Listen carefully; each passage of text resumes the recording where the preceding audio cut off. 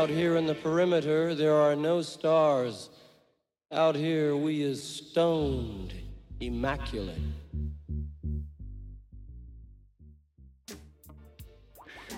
Welcome once again. This is the C86 show, and this is David Eastaugh, bringing you the finest in indie pop from the golden decade that was the 80s and sometimes beyond.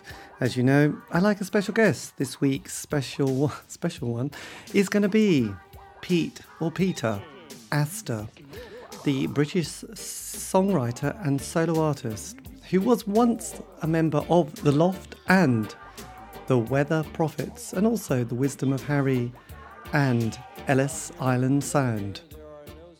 It's all true. Anyway, this is the interview.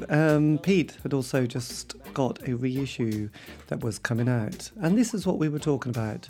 So I'm handing it over to myself in conversation with Pete Astor. Take it away. Yeah, well, this is one of the reasons, because you have got a reissue that is coming out as Pete Astor, titled Paradise. So because this came out decades ago, didn't it? I do believe. Decades ago, yeah, no, it came out decades ago, yeah. It came out 1992. Yes. I thought it came out in 1991, but it actually came out in 1992. So I think it's wrong in a few places. I hope it's not wrong in the press release. 1991 obviously doesn't really matter, but I'm pretty sure it was 1992. But yeah. Yeah. So what's it? I mean, one of the things that I've noticed, just like talking to people, is sometimes just going back and archiving stuff. So how did this kind of project come about? Sort of, like going back and getting this record back onto the airwaves and onto the streets and into the streaming land. How did it come about? I don't remember the actual. I mean, basically, there's a sort of a certain amount of people who really, really enjoyed my solo stuff at the beginning of the 90s. And it kind of came from their enthusiasm, really. And me and Gunter at Peter spoke about it. And we were thinking it was releasing some of the stuff. So it was so this was the one that I guess I was the most fond of. There's a bunch of things that I'm fond of. There's an album, Submarine, as well, which people are really fond of, I know. So it's kind of between that and this one we decided to do this because it kind of, it was just, it's an album that I'm really, we're playing some shows, and the original band is playing some shows. Not many, but we're playing some. Yes. And it all works, and it sounds quite nice. I don't listen to it and think, oh Christ, what was going on there? And I think this collection of songs is kind of is good. I think I was kind of, because I was doing so much. It's like a mini version of the it's become such a cliche now, but the 10,000 hours shtick. The Malcolm Gladwell. Yes, the Malcolm Gladwell, the famous, the Beatles and the Sgt. Pepper album that he'd calculated they must have done some ridiculous amount of hours after playing Hamburg and all their albums. Recording all their albums.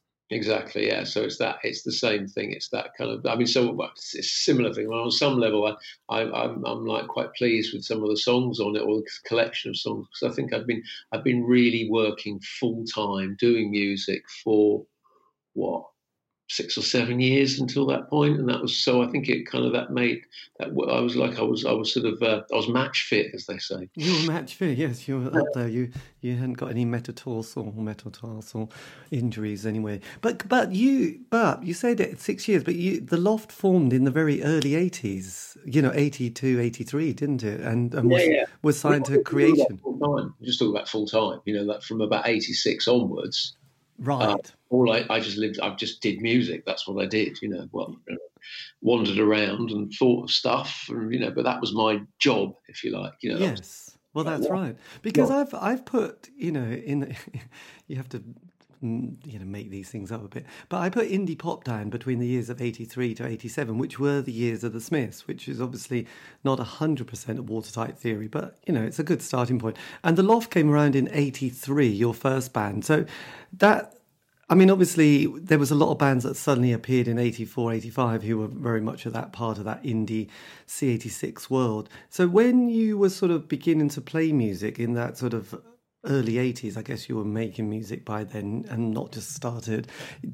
What were your kind of musical influences that started to shape that kind of, that career from the sort of 80s on, throughout to the next 2 decades? Yeah, I think the kind of key thing, because I've realised it's interesting. I mean, it's just, the answer's true, but it's also been asked a lot. So I've actually got quite a clear, straightforward answer because I've been asked the question quite a lot. So I found myself thinking about it. The bottom line was in about 1979, 1980, 1981, I was in a band called Damp Jungle, who were, we were very sort of, we were like, I mean, it doesn't really fit time-wise, but we were like a kind of a cross between the pop group and Beat Happening. That's what we were kind of, we were very post-punk. Right. So kind of a bit sort of jarring, a bit sort of awkward. Yes, and very sort of it finally was released about a few years ago on a label in a Hackney label called Negative Space on cassette only, which is very fitting because we were going to do we were going to do one track on. We were going to do it. There was going to be a release on Fuck Off Tapes, who you possibly haven't heard of. No, not famous at all.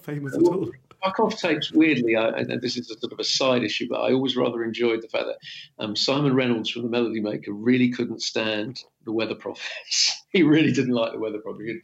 You'd be reading the newspaper and you'd be reading a review of something completely random, and then there'd be a sort of he'd just be like, "Oh, not like that shit, the Weather Prophets." You'd be like, "Oh, blimey, okay," which is fair enough.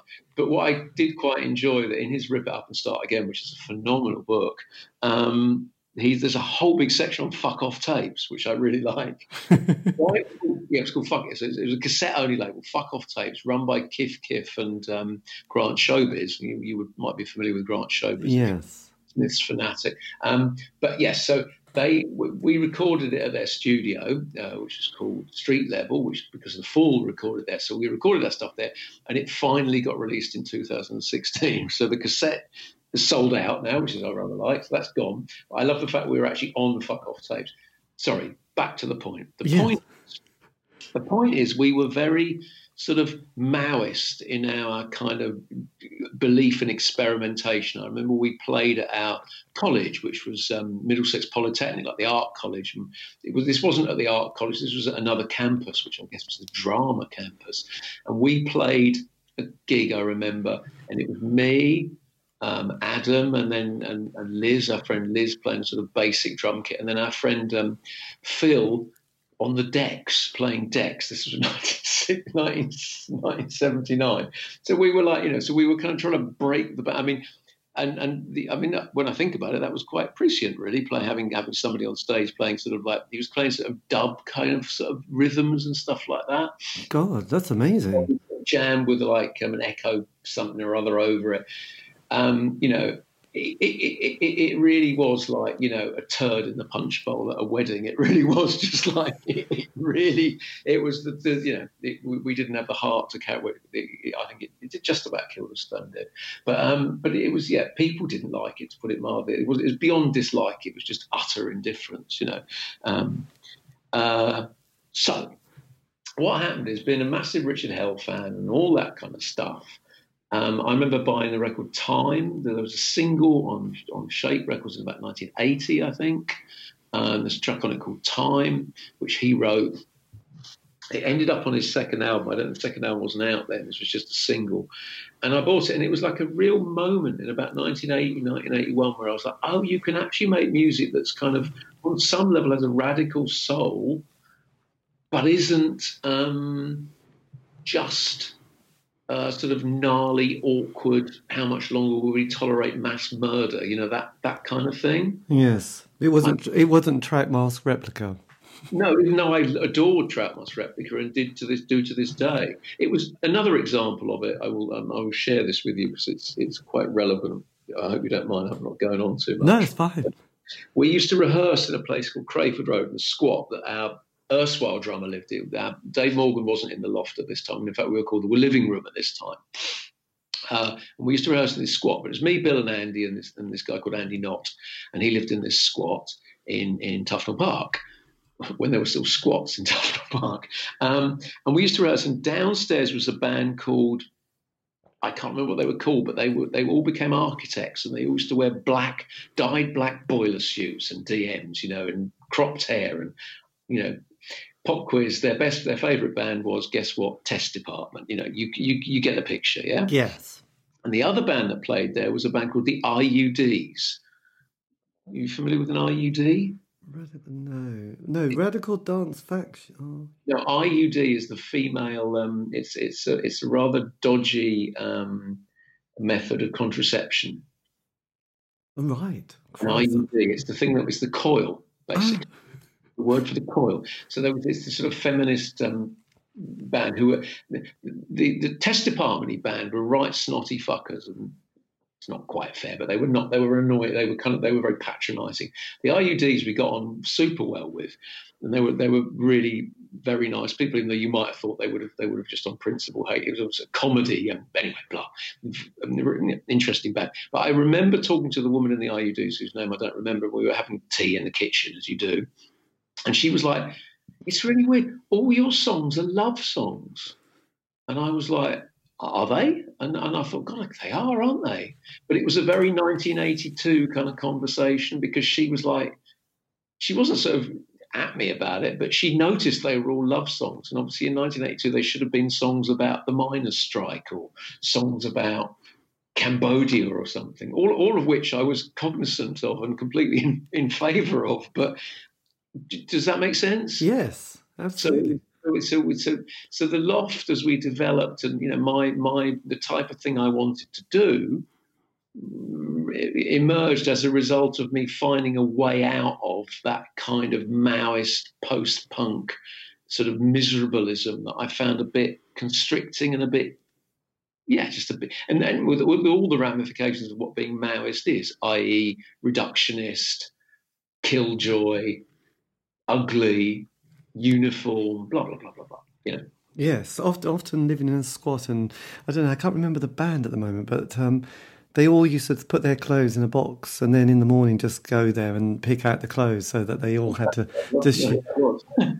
So it did say, and you think, oh yeah, that was of its time, wasn't it? It was just yes, I don't know. It just sounded all rather, it was going to end in tears, because probably everyone had to sleep with each other, and it was all kind of very intense. So it was like, I wonder how that finished. But when you were just roughly, I mean, because you're, of that age, that you probably were watching Top of the Pops thinking, oh, the sweet Gary Glitter, not so good though. Were you into that kind of, were you sort of aware of that musical world at the late 60s and early 70s, and went, had your Mark Bolan moment, saw David Bowie and thought, I must play the guitar?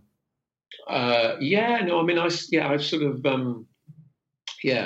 Sorry, I was just thinking the squat that you're talking about with the changing clothes. They probably didn't get to sleep with each other. That's just the thing I remember thinking about. That is, they just got to swap the clothes. They didn't even get the good 60s bit out of it. It's ludicrous, but I mean, I saw Bowie doing Starman on Lift Off with Aisha in the afternoon, and then Top of the Pops in the evening. I can't remember the day, but bloody books written about it. But it was on a program called Lift Off with Aisha in the afternoon after school, and then the evening one. And it was like, wow. But I was a Slade fan. I loved Slade. I loved T-Rex as well. But I mean, I was very much heteronormative. I liked to know. I knew where I was with Slade. Which I think was probably my teenage brain. Slade was possibly less threatening to me than Bowie was as a 12-year-old or a 13-year-old. Yes, well, absolutely, yeah. And was that when you started playing music? Did you sort of were you one of those kids at school who started sort of strumming and learning how to do C, D, and E, or whatever it is? No, not at all. No. I mean, my interest at that time, I mean, I'm sort of saying Slade were comforting for me. I mean, whatever, by about 1974, I was reading Jean Genet and William Burroughs and all that sort of stuff. So I wanted things to be as far out as they possibly could be. But my sort of teeny bop fandom was Slade. No, I didn't play the guitar at all. I mean, I remember I picked up a guitar. When was it? I was about 16. And I remember playing them to my quote-unquote girlfriend at the time. And I was singing these songs. And she was like, yeah, but you can't sing. And I'm like, what do you mean I can't sing? And basically, because I had not a musical bone in my body, I was just doing what Mark Smith did, basically, which is just kind of like talk, shout the words. Yes, God. And it was like, and I remember playing in a sort of a band with my friend, and I'll go, I'll play lead on this. So I just played the guitar near the top of the neck, and he went, yeah, but you got to play the right notes. I'm like, what do you mean the right notes? I'm playing lead. I'm playing at the top of the neck. I was utterly unmusical. I mean, which is good. I mean, I was free jazz. I invented free jazz, but I didn't really want to do free jazz. I wanted to do whatever. Yes, 3-minute crafted song. Because the one thing that I did have noticed as well during that sort of time, as we crept into the 80s, was that there was the great ability to be able to be sort of unemployed, sign on, there was a job seekers allowance, there was the enterprise allowance scheme. So it gave a lot of people a year or two of almost like a grant to do something, to be not unemployed, but to say, oh, I'm a musician or I'm an artist for that period of time. Did that at all come into your orbit or, sphere of life? Because a lot of people I've spoke to have said, oh yeah, that was fantastic. That gave us a couple of years being able to just get the rent paid and be musicians full time, which often meant just being a bit wasted during the day, but sort of having a gig occasionally here, there and everywhere. Yeah, I mean, it's absolutely true. I mean, it's interesting. I thought of that actually. It came into my head when I said, I was a full-time musician from 86 onwards, but actually I was a full-time musician from 82 onwards when I left college, or 83, because I was living in a squat, a housing co-op place for which the rent was like £4 a week, not to cover something or other with the council, and so life was and signing on. Yeah. Yes, and when you decided to be the Loft, did that take a while to get together, or did that sort of, because there was 4 of you, isn't there, or was? Yeah. And I just wondered if that was something that you quickly sort of got a sound that you went, this is actually better than just the normal pub rock band. Because as you probably know from years of being in decades and being in music, there isn't that many times when somebody creates a sound that is actually this is something special, and I just wondered, and that often happened with with a lot of these bands that I've interviewed. There's the 5-year narrative. That's another thing. I don't think I've created it, but I'd like to think so. Where people have got together, they played music for sort of 12 to 18 months. John Peel, if there was something slightly quirky, John Peel picked it up. Then there was the John Peel session. There was the album. There was also the network of like little indie clubs and art centres and places where people could play to an audience who weren't their normal friends and family, but somebody outside that, from around the country. Because a John Peel play, would get picked up elsewhere. And there was all these kind of little clubs from, Norwich to Glasgow to Leeds to Bristol to Brighton, So did you, I just wondered what the story of the Loft was, really. Yeah, I mean, so then I'm just trying to work out in terms of college. I think actually, because I got chucked out of college and had to do a year again after taking a year out, I think my last year of college was maybe 83 or 82 or 83. But we were all in our last year of college, even though, I was like 2 years behind. Which always seems like a huge thing when you're that age. And now looking, as you get older, you think, God, 2 years is nothing. Oh God, yeah. I think at the time, I had no interest whatsoever. All I wanted to do was get the grant, So I was not. God, yes, the grant. I had no interest. I thoroughly enjoyed the course actually in the end, but it was by accident. My plan was just really to use the grant to fund my life as a musician. That was the only thing I ever had. That was only what my plan was. It was our last year of college, and I remember it's funny the story when we started. What happened is I was playing in a band. And we played the Pied Bull in Islington, supporting my friend's band, who later became the bass player in the Weather Prophets. They were called the Fuck Pigs. Previously, the Anal Dwarves, but they were the Fuck Pigs, and we supported them. And Bill and Andy were at the gig, and they said, "We really like you. Do you want to be our singer?" And I thought, and then they gave me a tape of what they did. And I listened to it, and I thought the tape was a little bit twee. I wasn't that into it. But they didn't have a phone. I had a phone in my squad, but they did not have a phone in their squad. and the place in Tufnell Park where they used to rehearse also didn't have a phone. So I went along in that very old-fashioned way. I mean, I lived in Crouch End, so it wasn't far from Tufnell Park. And I said, well, they said, well, look, come. We'd arranged the gig. Well, come along to the rehearsal. We rehearse on Sundays. So I said, okay. And then I wasn't able. And then I thought, I don't want to do this. It's my last year of college, and I'd actually got really involved with college in the very last year and started to really enjoy it. This is really important to me that I don't fuck up my last year of college. I don't want to do it. And I'm not 100% convinced about the band. So, as it stood. So I went along to the rehearsal to say, I don't want to do it, and didn't bring my guitar. And they said, well, look, you're here. Why don't you just borrow a guitar and go through some songs?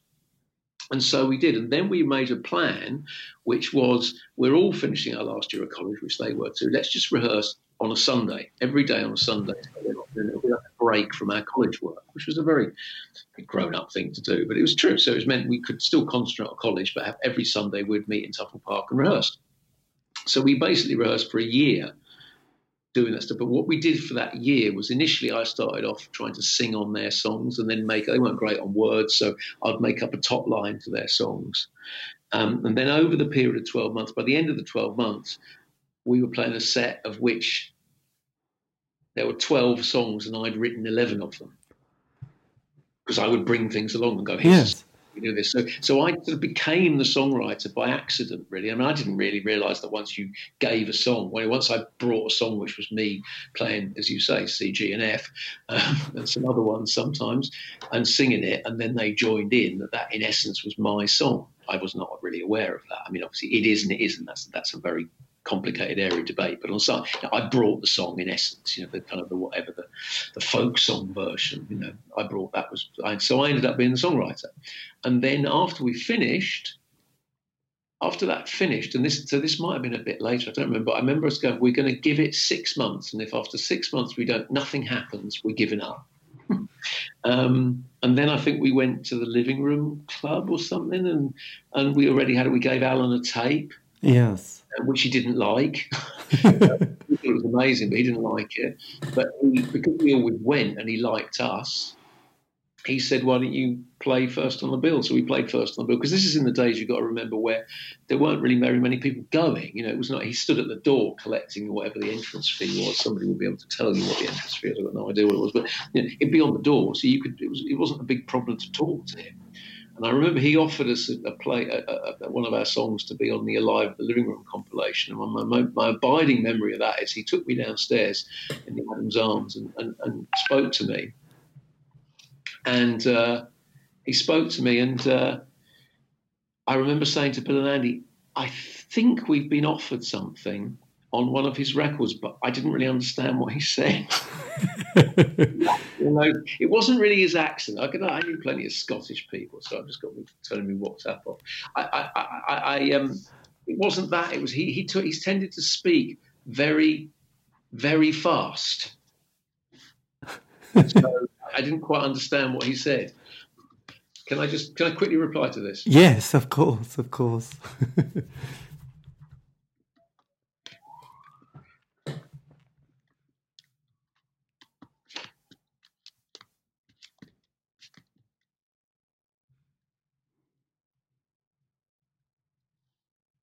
2 seconds. Let me just open up this, and then I can put it to bed. This is, everything's on the computer, isn't it? Yes. The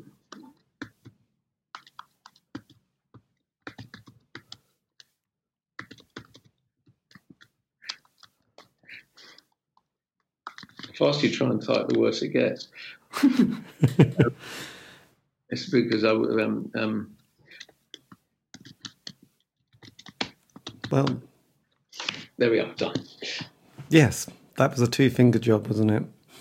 Yes. Well, I'm a proper typist. Oh, okay. Sorry about that. No, it was fucking hard to learn. I've learnt it. There's no use now on phones. But I'm just trying to turn off the yes notifications. But yes, so it's sorry. Go ahead. Yeah. So you got because the famous what's it? No, the Living Room. No, the Alan McKee Club. Yes. Which is called the Living Room, wasn't it? That's the one. Yeah. Yes. And so you were part of that and then got on to Creation Records, the early years with probably people like, I don't know, was it the Orchids and the Jasmine Minks? Basically bands from Scotland. Yeah. I mean, the TV Personalities were one of the main bands. Yes. Yeah. Who we had I mean, I always used to get on super well, and still don't really see him anymore. Obviously for obvious reasons, but I used to get on very well with Dan Tracy. I used to like him, but he used to hate me, and he hated me. I just found him slightly irritating sometimes. I took the piss out of him in the Creation book, which he never forgave me for. But what they really never forgave us for is we played with them, and the keyboard player came up to us and said to Andy, our guitarist, "Oh, our gear has been impounded at customs in Italy." Which, when I think about it, is a big fat lie anyway. But maybe it wasn't. Who knows? But it's can we borrow your gear? And yeah, absolutely, you can. The only thing is we've actually paid for a van to get it there, which is the truth. So we're going to need a contribution. And I think they just thought we would be so completely made up about our chance to lend for TV Personalities our gear. They were completely taken aback. They were like, "What?" It's like, no, you're going to have to pay. If you want to borrow it, that's fine. But we paid for it. You'll get it anyway. So as the band, because obviously your songwriting by this period, and also you could tell your girlfriend that you can sing, which you must have been really chuffed actually that the members of the band said, no, you can be the singer after being told you can't sing. Yeah, kind of. I mean, I mean, she was very kind about it. She wasn't horrible. I mean, for some reason, I just didn't.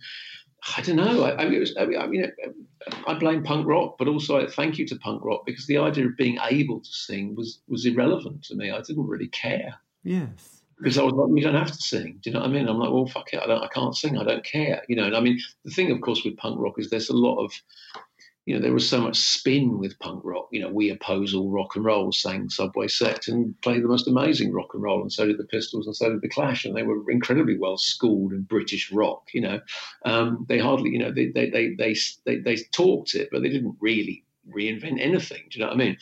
Well, they did. They reinvented brilliant rock and roll, but what I'm saying is, what I mean? It was quite conventional music, ultimately. Oh, yeah, God. I mean, punk, I mean, there's no difference between a lot of punk and Listen to the Monkees. I mean, it's just like, it's very, standard pop rock, really, isn't it? Yeah. I mean, but the attitude, but the thing is, the rhetoric was like, destroy everything, which of course people like Mark Smith did pay attention to, and it worked brilliantly, and so did the Slits, and so did the Raincoats, and so did not destroy everything, but they brought it further. But yeah, so actually I was always from the Lou Reed, Bob Dylan school of singing. I've never, I mean, I've learned to sing better recently in the last few years. I mean, I think I could sing by the time Paradise came out as well. Yes, the Weather Prophets, but I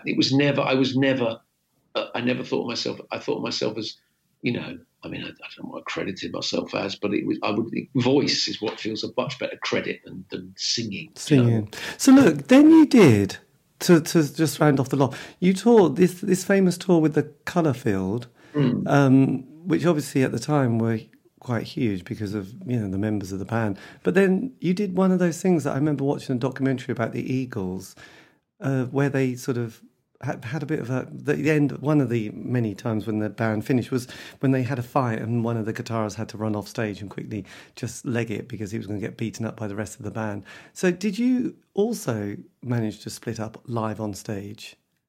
Yeah, I mean, we were kind of we kind of split up anyway, but I thought I was going to be carrying. It was a complicated business. I mean, it involved me basically.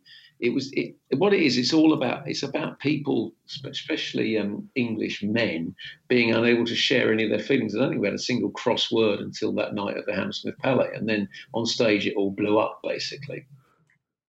That's what happened. I mean, we'd already pretty much decided to split up before, but there was no, and it became.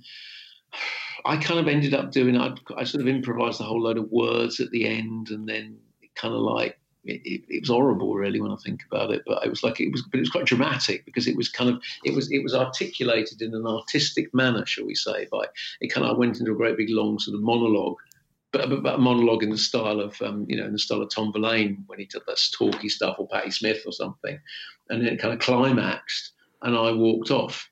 up the spiral staircase. And they played for some more time, and then it finished. So that was the end of that. But it wasn't a fight. I thought I was going to get punched when I got back. I never saw them. I just, me and my girlfriend just went home.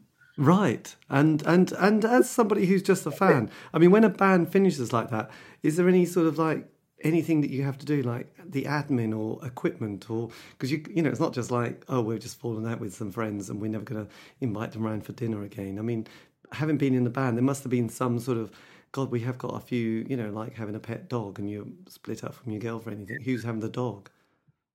Well, I mean, I wasn't using my amp at the show, so I just took my guitar. So there was no, I mean, no, there was no, I mean, you know, there was no admin at all. I mean, that's it. It was just, that was it. Wow, that's amazing. I mean, we didn't speak for a very long time. Yes, God. But then, obviously, with a lot of people, they would say, that's it, we're not doing music game. You went straight in. Did you have an idea that you were going to go straight into another band at that stage? Yeah, I wanted to, I kind of knew what I wanted to do. I mean, I think it would have been good if I could have found a way to negotiate our differences. But I was a funny combination of being, you know, very much the typical English male who never expresses any feelings, but then underneath it all is sort of Vesuvial and manic and half mad.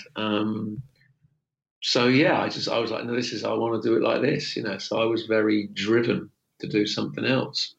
Yes, and then with the Weather Prophets. Now, is this right? With you were back on Creation, and Alan McGee, did he play bass? He played bass on one track. Right. What track it was? He just played bass. McGee's a brilliant musician. I mean, he's an amazing musician. Right, but then obviously that wasn't the band. But then you had really, by then, you probably hadn't done 10,000 hours, but you'd obviously started to create and craft the beautiful pop song, which was also the beautiful indie pop song as well. So did you also see a shift in your own work, you know, thinking, actually, I'm beginning to get quite good at this? Well, you never think you're good. Every I'm sure everybody does it. You're a combination of thinking you're marvelous and thinking you're a piece of shit. You know, that's the way it is. You know, I think you just make stuff, you know, and you make it as best as you can. No, I mean, I never thought I was any good, but on some level I was quite pleased with what I'd made, I guess. Because I tried to just, you know, you love what you love. And I loved really, you know, I loved certain records. You know, I would have loved to, you know, I love Creedence Clearwater Revival, and I would have loved to do, you know, I would love to be able to do what they did in terms of songwriting. Or I don't know what. Do you know what I mean? Yes. So look, your first single, you know, is the classic. Can you remember how that came about? How it came about? Yeah, Almost Prayed. Did you know? Because often when I've mentioned, you know, a song that is quite famous to people in this world, they go, God, yeah, this was something that you know just happened in, you know, like half an hour, and you think, wow, that's amazing, you know. But you know that half an hour, you know, isn't just half an hour. That would have been, you know, certain things lined up like the planets in a cosmic way. But, you know, I just wondered if you know, what the process of writing Almost Prayed was. Yeah, I mean, it was, yeah, I mean, like you said, I mean, the main thing about it that I remember was when I wrote it originally, it was very slow. And it was kind of like, I wanted something that had the vibe of a song called Lonely Financial Zone. I don't know if you know that track. No. Jonathan Richman. It's a great track, and I wanted something that was kind of like sort of slightly kind of, and I love the Carter family as well. Do you know the Carter family? Yes. I love the Carter family, so I wanted to do something that was kind of a bit religious. You know, not a bit religious, but I mean, I don't know. I mean, that's a religion. And I'm a massive fan of the Carter family. So that, and it was very slow. That's what I remember. It was like it was it was like a hymn. That's what it was. And then I sped it up, and then it worked better. And the riff basically came up from me not really being able to play Roadrunner properly. It's now I think I could do it, but it's like it goes on quite a long time before it changes. It's over like 4 bars, I guess. I don't really know what bars are, but it's over like 16 beats Yes. rather than 4 beats. And Almost Prayed, the little turnaround in Almost Prayed is over 4 beats or 8 beats. It's shorter. So Almost Prayed goes da da da da da da da da da. That's Almost Prayed, whereas Roadrunner goes. I think that's right. Yes. But then, obviously, I mean, and I have to confess, when John Peel played it, I went out and bought the single, which I think was one of those, like a double CD pack. I'll have to find mine now, actually. Double vinyl, not double CD, double vinyl. That's right. It was a lovely thing to do. I mean, we also did a thing which I'm really very thankful to McGee and both of us, but we spent quite a lot of money recording it at a studio, the song, and it was all right. It was neat. I mean, it kind of actually mirrors that. I don't know if you've seen the McGee, the film, the Oasis film. Yes. Which I love. I mean, I love Oasis. I think they're brilliant. But the film where he basically, that great bit where Noel's playing in the stuff and Noel's like, well, we'll make something more sort of raw on the next record. And McGee's like, you won't be making a next record if you release this, which is brilliant. I don't know if you remember that. They played the very well varnished versions of the songs, or Definitely Maybe, and they just weren't. They were nice, but they didn't have any edge to them. Right. And we recorded Almost Prayed, and it was a very neat version. I remember it was over. I mean, we recorded it before Christmas, and I remember playing it at Christmas, even playing it in my flat and managing to get the neighbours banging on the wall because I was just playing it loud enough to try and excite myself into thinking, this is amazing, this is brilliant, it sounds so good. And then sort of by the end of Christmas, I was like, do you know what? I don't think this is very good. I think this is a bit overproduced, not overproduced, just a bit not vibey enough. It just didn't have the groove to it because it was very, that thing where when you're a band who used to play together and then you record something all separately and very neat, it doesn't quite have the spirit. Yes. And I remember very clearly being in a phone box on Crouch End Hill and talking to Alan and going, I don't like it. And it's like at the time it was quite a lot of money for creation in 4 figures. I mean, not that much over £1,000, but it was like quite a lot of money for them to pay for a recording. And he was like, "What do you think?" And I was like, "I don't think we should. I think we should release the BBC session version of it." And he was like, "Okay," which is really cool. That he was just like, "You know what? You're right. I agree with you."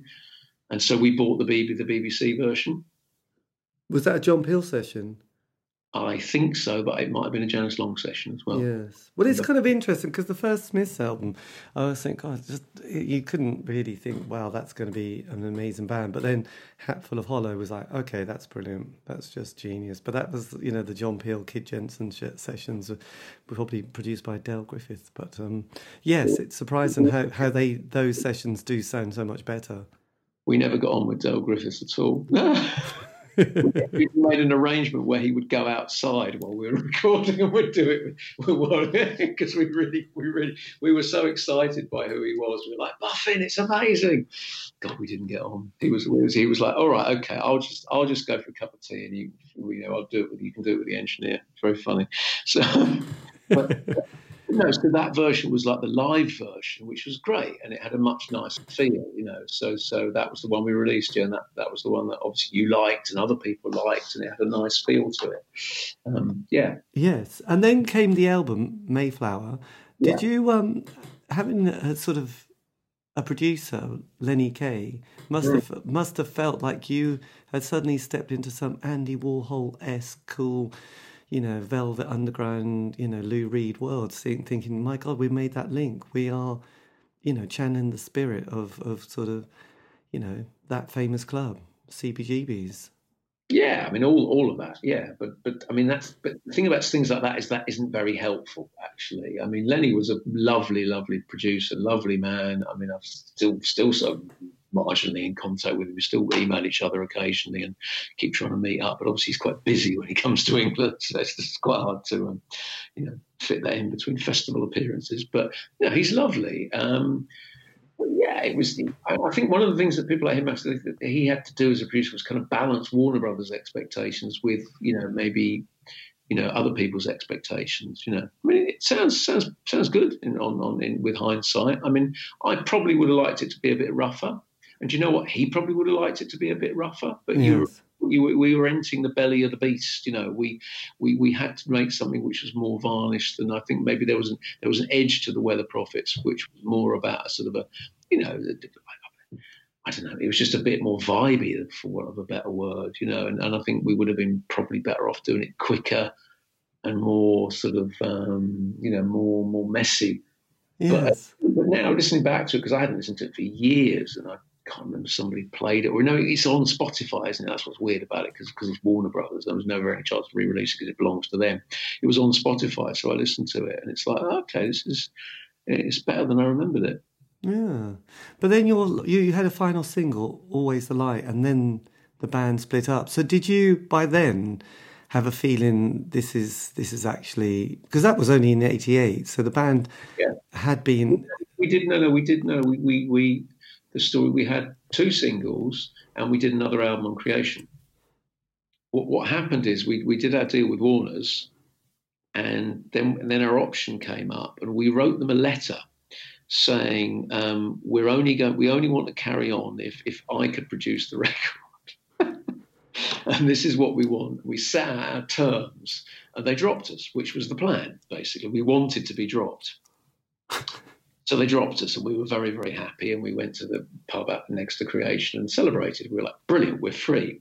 We don't have to, because the thing with Warner Brothers, to be fair to them, they let us do whatever we wanted. We wanted Lenny Kaye to produce it. They were like, you do this. But the next album clearly would have been, we now want pictures of you looking, you know, pictures of you with the sunset setting between your legs, and, you know, probably some sort of cheap-ass version of the Joshua Tree is what they would have wanted out of us, undoubtedly. Yes. You know, fair, I mean, I know they're like, we've spent a shitload of money on you people. You have not made us enough money back. Now we decide. And you know what? Fair enough. But we were like, we'd much rather that didn't happen, because it would be humiliating and it's not what we feel comfortable doing. So we got ourselves dropped, which was great. So then we're back on Creation, back on the Dole, back on the but then we made another album on Creation, which was what we wanted. And we did a single, Hollow Heart, as well, and Always the Light, but by that time we'd kind of lost the momentum of the band, and we were also moving in different directions, and it was we were functioning really well as a band. But I think you kind of have a moment where you reach people, and we're out of step. You know, if we'd stayed on Creation and done the first album on Creation, that would have been fine. But the fact we didn't, it's almost like there's no going back after that. Yes. And the other thing that sort of hit a lot of bands that I've interviewed is that around that time, 87 to 88, you know, the bands who'd been going for a while were getting tired. And the other thing, they'd realised they hadn't made much money, and the musical landscape was changing quite drastically, and it was the kind of introduction of that, I suppose, ecstasy and the rave scene. So a few bands managed to move over, like the Soup Dragons and Primal Scream, and the Happy Mondays, and the other bands, I suppose, all those bands like the June Brides and the Wolfhounds were thinking, oh Christ, we've had it, you know, and sort of just went to the wayside. So were you aware of that kind of shift, that suddenly the music papers and people wanted that kind of epic, kind of ecstasy-filled, you know, ravey song? No, I was completely aware of that world. I mean, completely. As everybody in Creation was, you know, it was how that changed. Though it was just, for me, it didn't really feel right for us to do that musically. I mean, we did try some more electronic stuff just towards the end, but it wasn't really. It just didn't really feel. It felt a bit bogus for us to be doing that, you know. And it didn't. Even though I liked the music, I didn't have a problem with the house music at all. But the problem is, it didn't feel like there was a way that we could have done that without looking like we were jumping on a bandwagon. Didn't really for us. We'd already felt like we'd established our sound, and to do something not like that would have just felt a bit bogus. Yes, not that I have a problem with, you know, Soup Dragons doing it. I don't have a problem with people doing that stuff. I just don't. It didn't feel right for us. You know, I didn't have a problem with the Primals doing it, but it wasn't right for us. You know, and then I mean, So that, does that make sense? Yes. That does make sense. And did you, again, on Mark II, your second band, did you have a moment where, unlike on the first one, that you sat down and said, shall we call it quits now? Yeah, completely. I mean, we were very good friends, all of us. We just decided, I mean, I was more the sort of, I was more in charge of the Weather Prophets. It was less of a democracy. It wasn't a fascist dictatorship. It was a benign leadership. You know, everybody had a voice, but it was like in the end, I was the casting vote. I was like, this is my thing. This is my largely my. It's all of our vision. It's a collective, but there was a hierarchy of sorts. Yes, I was the singer-songwriter, blah blah blah.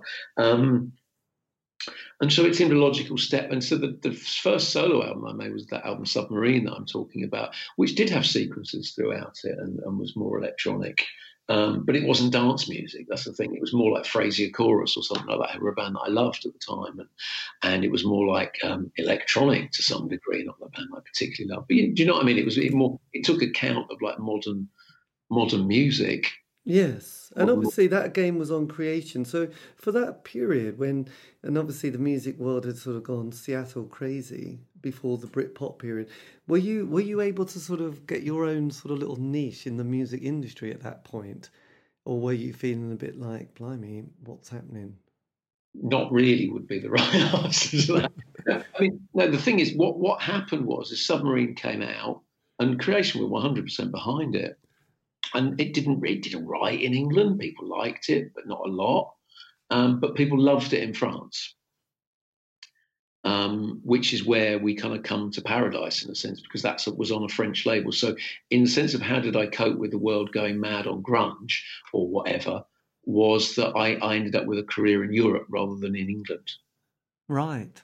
So that's how I dealt with it. But so that's kind of where it was. I mean, I do remember when we delivered Paradise, somebody gently suggesting maybe you could turn the guitars up and make them a bit more distorted. Which, fair enough, and I was like, no. Because going with Paradise, there is elements of that kind of alt country vibe at times, isn't there? So were you starting to sort of become a little bit more aware of, I don't know, there was bands like Uncle Tupelo and Wilco. I mean, were you sort of becoming more interested in sort of listening to country music at that stage? Well, like I said, I mean, Almost Played was massively influenced by the Carter family. I've always been, it's a bit like there's always been a dance element to our music, says the indie band. I was listening to Hank Williams from like 1980 onwards. I was always been a massive country fan. Yes, and so obviously that was coming out in your solo work quite a bit more, wasn't it? Yeah, and I mean, the Weather Prophets were hardly country, but there was far more country elements in the Weather Prophets. A lot of indies, quote unquote stuff. It was quite a very limited palette in a sense. I mean, maybe that's a good thing, maybe it's not. But it's like it goes all the way from the Byrds to the Small Faces or something. I don't know what. Do you know what I mean? If you drew the family tree, whereas the Weather Prophets already had influences which were wider than sort of classic pop, if you like. Yes. Well, I suppose that's one of the interesting things with some of those bands from that period. And that's, like you couldn't work out what the influences particularly, or, with some bands you think, oh God, yes, you will listen to that album and you've regurgitated it. With the Smiths, I mean, it's like, God, where did Johnny Marr get some of those ideas from? It's kind of, I suppose it was kind of tricky. There wasn't anything obvious. You wouldn't think, oh yeah, that's the Beatles or that's ELO. It was like Johnny Marr's guitar was just quite stunning, really. And kind of interesting.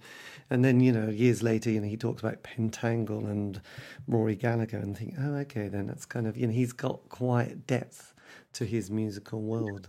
Well, it's like one of my favourite guitarists is Keith Levine from Public Image Limited. Yes. And he was Steve Howe's guitar roadie. Right. The great Yes guitarist. Well, huh? The Yes guitarist. He was the world's biggest Yes fan. He became a kind of an ad hoc Steve Howe acolyte guitar roadie. And when you listen to Swan Lake, the Public Image track was called Death Disco. I mean, it's no accident because Yes played Swan Lake. It's like, he's just simply used one of the Yes tunes and bunged it on a Public Image track, called it Death Disco. I mean, yeah, he was a massive Yes fan, which is why he was player. So a massive Steve Howe fan. He was a complete obsessive about Yes. Wow, I know. It makes sense why his guitar playing so remarkably sophisticated melodically and on all those Pill records, because he's not just coming from Steve Jones, brilliant as he is, but Steve Jones is the School of Rock, isn't he? Whereas Keith Levine is something else entirely. But yeah, it comes from Yes mostly. Yes. So after you did your those albums in the early 90s, which was kind of like bubbling under with Britpop, but you then disappear from the music scene for a bit.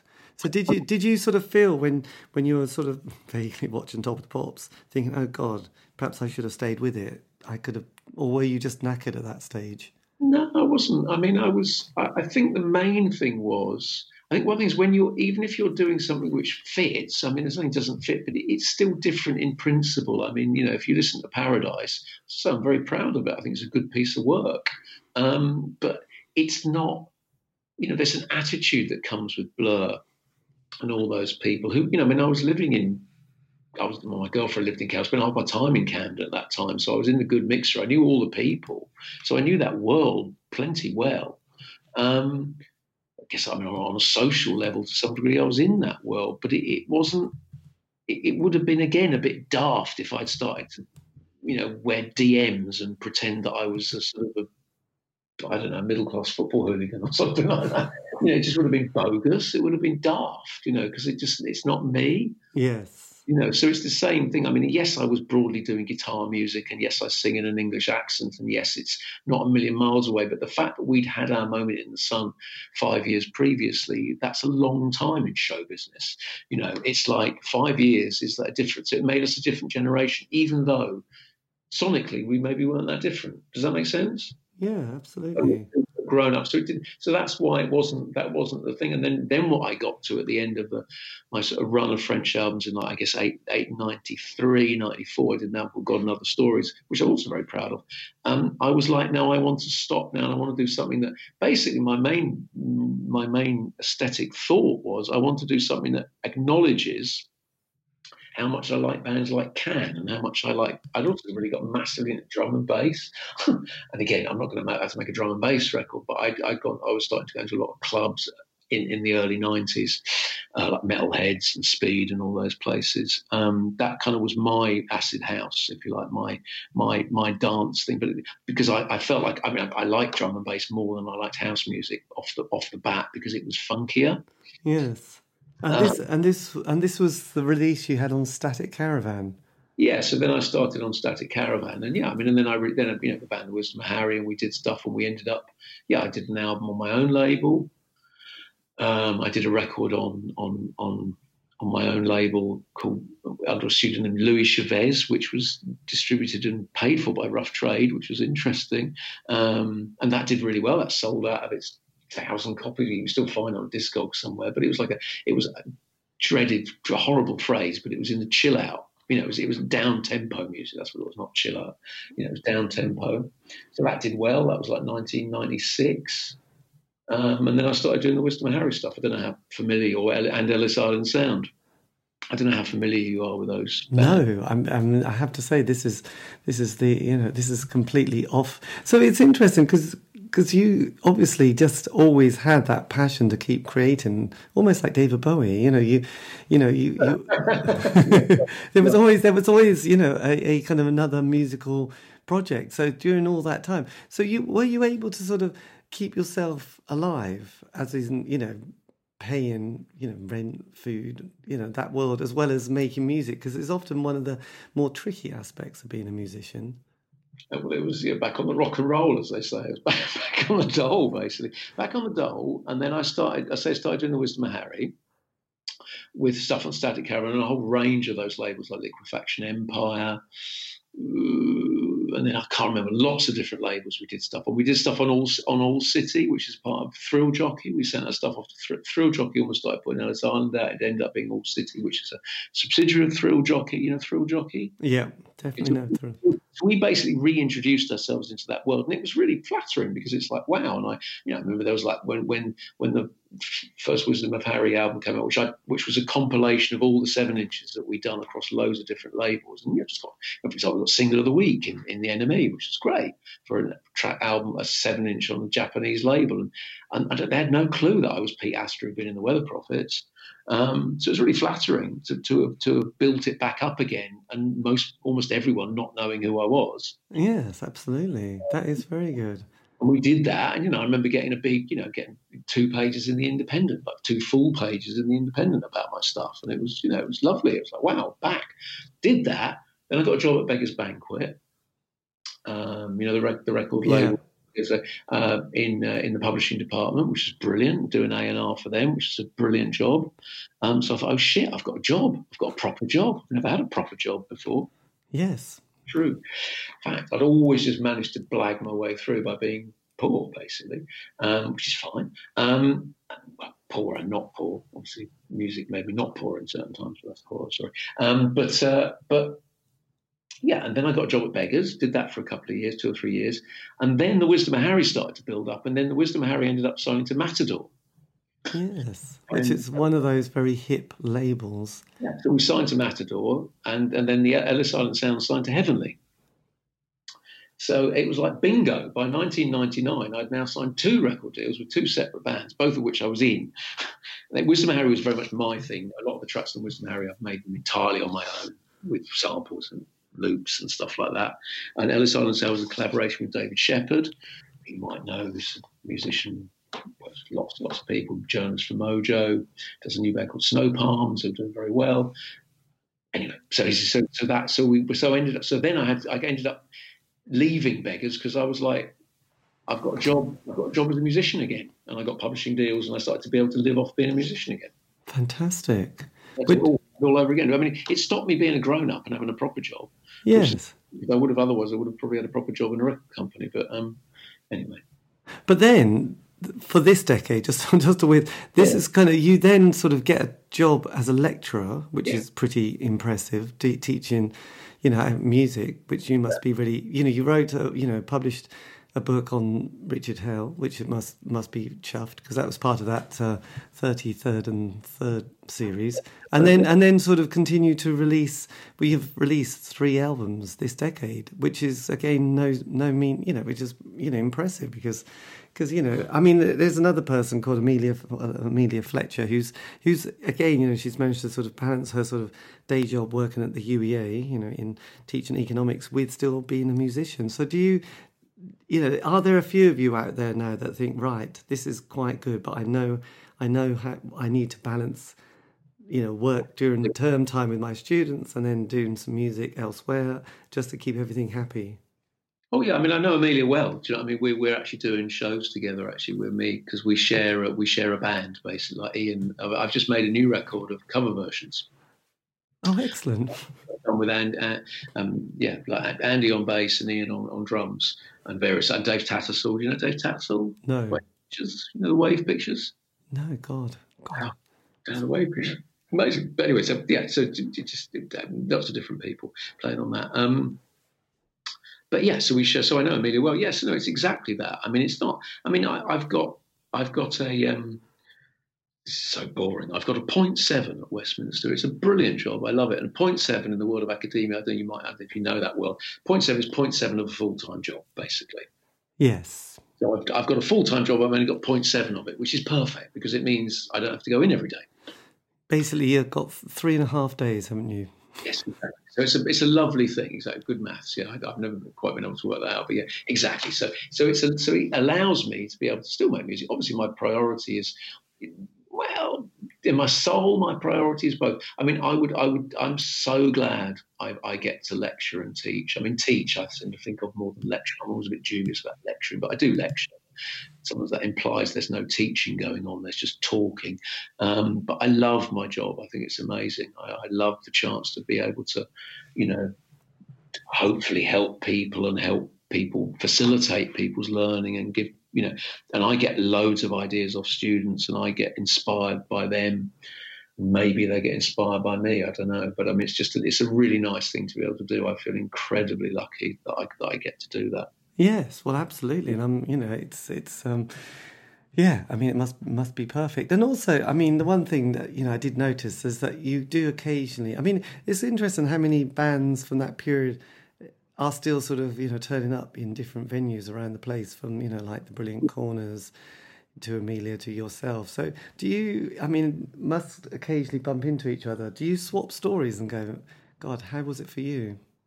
No. No, we don't. It's interesting. I mean, me and Amelia and and Andy and everyone, we were stuck on the train just outside Euston, where I lived for about 4.5 hours. In that, I don't know, what was it? People fainting and all this stuff. And so we were all on the train together, bored shitless, trying to go up to Manchester and failing because we got 500 yards outside Euston and the train was stuck, in the heat wave. Yes, I remember that well. Yes. We were the people on that train. Eventually we're like, blah, blah, blah. And so it was, all that stuff. No, you don't really. I mean, I tend to be quite wary. I mean, not wary. It's a balance with the past. I mean, I'm much more interested in tomorrow than I am in yesterday. That's really cheesy, isn't it? But it's true. It's like I'm most interested in now. Actually, is what I'm most interested in. If I can go a bit zen for a second, it's about now really, and it's lovely that people give a shit about stuff that I've done. It's amazing, but that's not. Another bumper sticker. That doesn't pay my spiritual rent. There you go.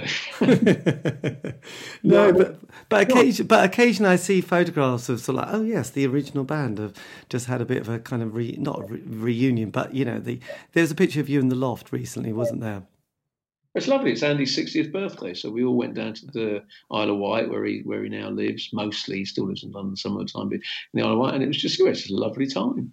Yes, and it's a nice thing. Yes, lovely to be able to catch up and play, and yeah, exactly. But there's that lovely joining up. I don't know, Bill's got a terribly high-powered job, but he still wouldn't miss it for anything. The chance to play with us. Yes, and last year you brought an album out, One for the Ghost. I mean, the process now of bringing out a record. How does that sort of compare to? This sort of 80s when, a John Peel played, mentioned in the NME. Now things must be quite different. I just wondered what the process is like and how it feels, when you compare the two experiences. Because not everyone can say, oh, yes, I did an album 3 decades ago and now I'm doing one in this decade. I mean, for me, weirdly, after Fortuna Pop finished, because, Sean just stopped doing Fortuna Pop, I don't think Fortuna Pop that Spilt Milk was on. Yes. I was on that. So I did that. And then I thought, what am I going to do now? And I emailed to Peter, a German label I'm on now, and said, do you want to put my stuff out? And they said, yes. That was it. That was the one label I could think of that might be interested in putting my stuff out. And they were really excited. They were really keen. I just emailed them and said, might you be interested possibly in putting my stuff out? And they said, yes, we'd love to. And they pay me, they give advances. I make records, make studios, and then they put them out, and I do promotional. So the answer is weirdly, surprisingly similar. Not like being on Warner Brothers, but it's like a mini version. It's still, they do to Peter do what a record company does. The German music industry is a lot healthier than the English one. People still buy things more in Germany than they do in England. Weirdly, but they do. Yes. Well, I'm speaking to various bands who are still trying to be, functional. Touring Europe and the German market always seems to be like, we have to do that because that will keep us going for another year. Whereas if we don't, that's going to be the end of us. Yeah, I mean, that's a very negative way to see the pleasure of touring. That sounds miserable. I spoke to, it was Fish, from Meridian, and also, obviously, his solo stuff, and also the guy from The Godfather, and it was like, my God, we have to hit Europe, and we have to do, like 28 gigs in 30 days, otherwise, we're not going to be able to function that well. Financially, things aren't going to sort of keep the band going. See, what's lovely for me is I make money out of music, but that's not how I make my living. I make my living as being a university lecturer. So the beauty of that is that I don't ever have to go Oh, me and the Catenary Wires are doing a tour, probably in the new year in Germany. Oh dear, I have to do this. I'm just like, if I don't want to do it, I don't do it. But I Yes. want to do it. So for me, that flips it on its head, which I really love, because I would not in any way, I would not want to have to play a gig where I'm just going through, I'm not that people go through the motions, but that I have to play shows. I play shows because I want to. Yes. So And it's I, a, and I was going to say, I know that you say you don't look too much at the past, but at the same time, you must have been aware that, I've got another theory, which is 30 years passes and then sort of people get kind of excited and look at stuff that they might throw away and think, oh my God, that's heritage, we must put it in the museum. So there's been a lot of books, but there's also been, that have come out, and there's also been a few films. There was The Wedding Present, The Chills, The Go-Betweens, The Slits, L7. Have you sort of looked at your own sort of career and that kind of world and thought, God, it would be nice to do a little film about what we've done? well, it's the creation of film, isn't there? And there's, no, I mean, a couple of people have asked me to write something about the time, like book stuff about the time. And Yes. I really don't think people really need to hear that. I mean, it's just like, and I've got no interest in doing it. Do you know what I mean? It's like, it's not, I mean, some people have written some great books about their time as musicians in the past, but I'm not, that's not something that I particularly want to do. Yes. It's a balance. I mean, I'm perfectly happy and flattered that people are interested in my past. And if I play a show, I'll play old songs and I'll play new songs. It's a balance, it's not like I'm not disavowing the past, but to me, it's quite important. I don't spend a lot of time being in the past. I don't really think, it's like John Peel always said, isn't it? He's more interested in the record he hasn't heard yet than the record he has heard. Yes. I think that's the same. I think being a football, as he was such a football fan, it was always like wanting the next game rather than worrying about the past glory. So I think that is probably true. And just lastly, I mean, what would you? I mean, it's always a bit tricky, but what would you say to your, a younger self? Somebody starting out, because you've got decades of experience, and you think, God, that bit of wisdom would have been really handy to have known, but I've only managed to learn it because I've had to live it. So I just wondered what you would say, I don't know, to your 18-year-old self, or just how that. I would say calm down. Calm down. But I mean, that's just part of being 18. I mean, you're an idiot when you're 18. But that's the job description, isn't it? Be 18, be a total idiot. I mean, it's just how you're. I mean, I behave like an idiot. So be a bit more reflexive. But I mean, that's just that. I also think that's just how life is. I mean, everybody knows that you wish everybody wishes you knew. I wish, what's the song, isn't it? I wish I knew then what I know now. Oh, God, yes, that's Bob Dylan, isn't it? No, it's Ronnie Lane. Oh. It's Ooh La La by the Faces. Oh, yes. Amazing. That's it. But it's like, everybody, the Bob Dylan one is I was so much older then, I'm younger than that now, which is fantastic. But, yes. But no, I mean, to me, it's like, you have this incredible self-belief when you're that age, and this incredible sort of almost kamikaze lack of self-regard and stupidity. But that's just part of the course with how you are. Like, I wish I'd been a bit wiser, but I wouldn't have been me if I'd been wiser. I wouldn't have been who I was. And part of who I was being, I remember when that Kavanagh book came out about creation, a brilliant book, and sort of reading it. And my girlfriend at the time was like, I was going to America actually, doing a Wisdom of Harry promo tour for Matador. And we had the book, and she was like, oh, come on, you need to look yourself up in the book. And I'm like, so she made me go through the look myself up, which is fair enough. I mean, I was like being too precious about it. And then, of course, I read lots of books. I did read it from beginning to end. And I was just stunned, not just me, at all of our ridiculous arrogance, and sheer stupid arrogance. I mean, stupidity. But it's kind of quite impressive because we were we had no idea about how. I mean, I'm amazed at the amount of brass neck I had, considering what an idiot I was. And I knew I was an idiot. It was amazing. Sometimes when things came up in that book and I think it was showing things that I said, I'm like, Jesus, I really seemed so confident. And it's like, I totally wasn't. But that's part of being 25, isn't it? You're an idiot.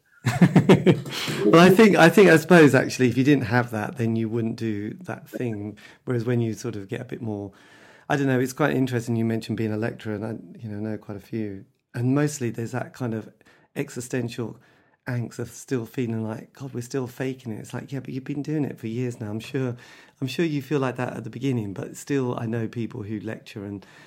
And they're still feeling a bit like, I'm going to get found out one day. It's like, no, you're not.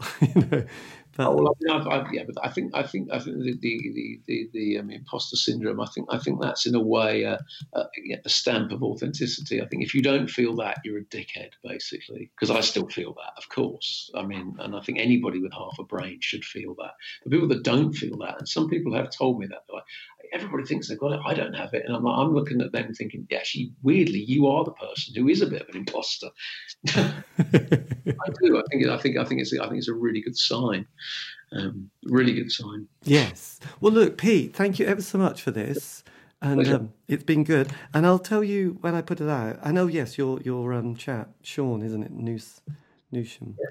And yes, but I'll do that very soon because that will come out with the album, which is going to be brilliant. So I guess you're sort of just getting your archives all sorted. Kind of, yeah. It's all in a box and it's a total mess and I've lost half of it. This album, I did not have a copy of it, of course. That's amazing, isn't it? Yeah, but we've got one from someone. Yeah. Excellent. Well, look, thanks a lot. And I'll put this out very soon. But this has been brilliant. Thanks ever so much. Pleasure. Fantastic. Take care. Thank you. Bye-bye.